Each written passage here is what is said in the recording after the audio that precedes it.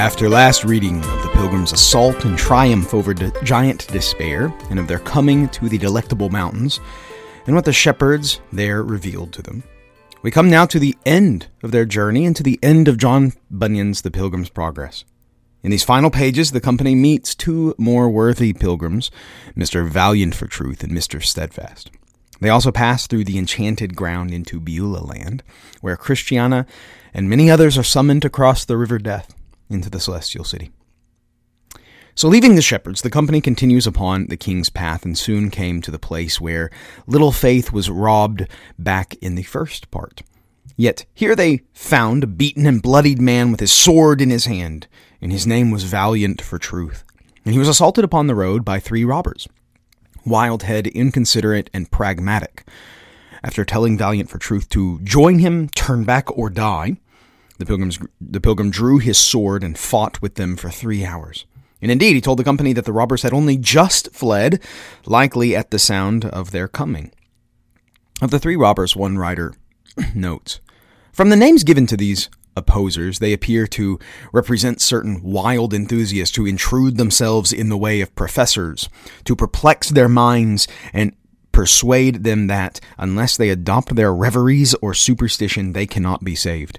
An ungovernable imagination, a mind incapable, a sober reflection, a dogmatizing spirit characterize these enemies of the truth.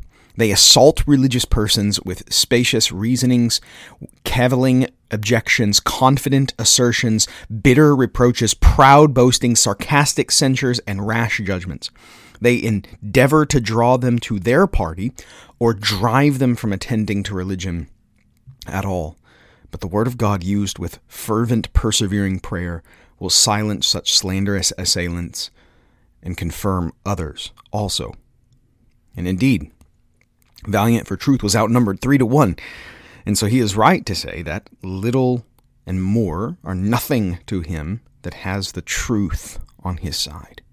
You see, with God's word in his hand, Valiant for the Truth was able to stand his ground, violent though the battle was.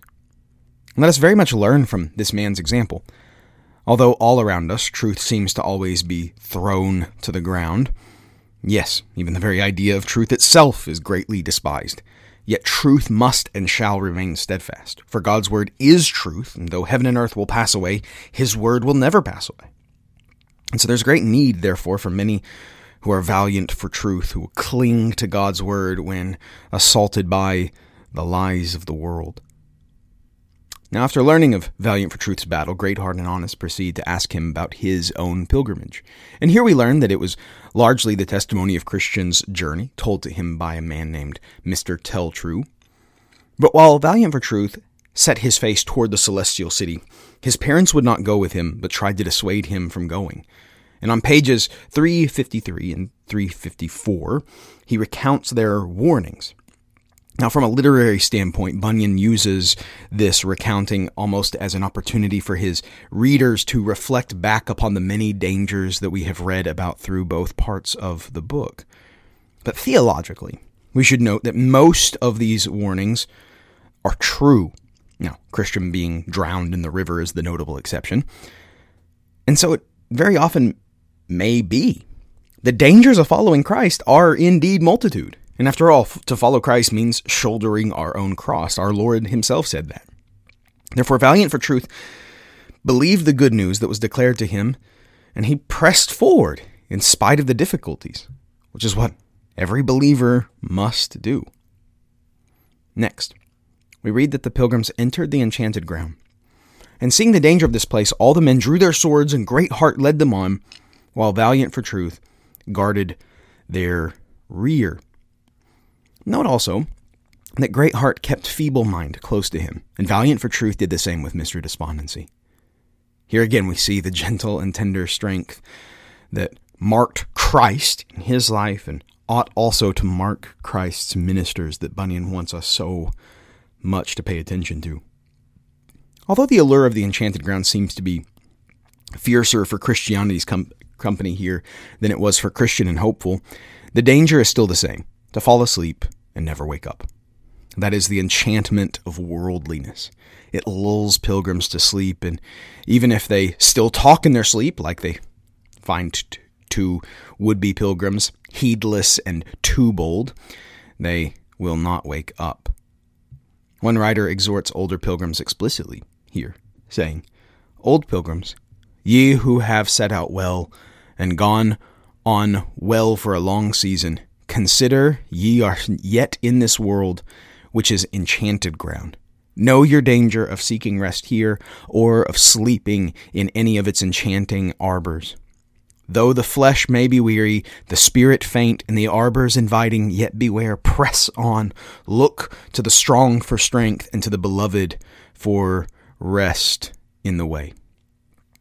And indeed, when thinking of the allure of worldliness as an enchantment to fall asleep, my mind goes to one of my favorite writings of C.S. Lewis, in his lecture called The Weight of Glory. And in that talk, Lewis speaks of our desire to look for something beyond this world, the desire which the greatest pleasures in the world are only as he says, a scent of a flower we have not found, the echo of a tune we have not heard, news from a country we have never yet visited. And Lewis then asks this question. He says, "Do you think I'm trying to weave a spell?" And perhaps I am, but remember your fairy tales. Spells are used for breaking enchantments as well as for inducing them. And you and I have need of the strongest spell that can be found to wake us from the evil enchantment of worldliness that has been laid upon us for nearly 100 years. And indeed, only the gospel is powerful enough to break the enchantment of worldliness, for it is the good spell, the good news, as it was in Old English. And after coming out of the enchanted ground, the company came upon another pilgrim on his knees in prayer, and Honest soon recognized him as Mr. Steadfast. He was in prayer because of his recent encounter with a witch named Madam Bubble, who was responsible for enchanting the ground with her sorceries in the first place. She offered to Steadfast her body, her purse, and her bed. Yet he remained resolute and eventually fell upon his knees in prayer for deliverance, which then, after he was delivered, turned into a prayer of thanksgiving. Now, Madam Bubble is another allegory for worldliness, which is clear since she is the one who created the enchanted ground.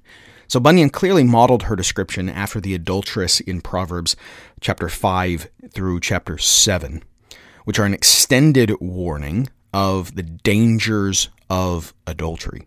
And Bunyan uses that very imagery to portray the seduction of the world that the world has toward Christians. And so, like Steadfast, may we turn to the Lord in prayer to guard us from the fleeting and yet alluring pleasures of this world.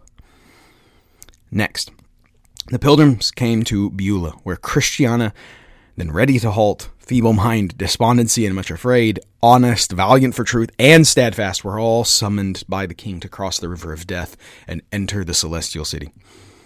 So these pages read much like how the death of a Christian ought to be. Bitter sweet. There is certainly a bitterness there in death to begin with, but the end is ultimately sweet. Each of these accounts follows the same pattern. A messenger brings the summons with a sign of its truthfulness. Goodbyes are then said, and then last words are recorded as each pilgrim enters the river. And although each pilgrim is summoned to cross the river, each sign is given to them from Ecclesiastes chapter 12, verses 2 through 7, which is the preacher, the author of Ecclesiastes, his poetic description of old age. And so thus it seems that Bunyan is wanting us to see old age as just such a messenger of our crossing to come, and that we would prepare for our death as these Christians do. Bunyan also displays wonderfully to us the joy that each pilgrim enters as he or she leaves behind their weaknesses and their troubles forever. So just as Spurgeon commenced our study of this book, I'll also let him have the final word in our study. He says, "Oh, it is wonderful how these pilgrims do when they come to die. They may tremble while they live, but they do not tremble when they die. The weakest of them become the strongest then. I have helped many pilgrims on the way, and among them some feeble minds and Mr. Fearings, and a very great worry have they been to me while on the road. But at last, either the river has been empty, and they have gone over dryshod, or else, when they have come to the very depths of it, they have played the man so well that I have been astounded. I never imagined that they could have been so brave.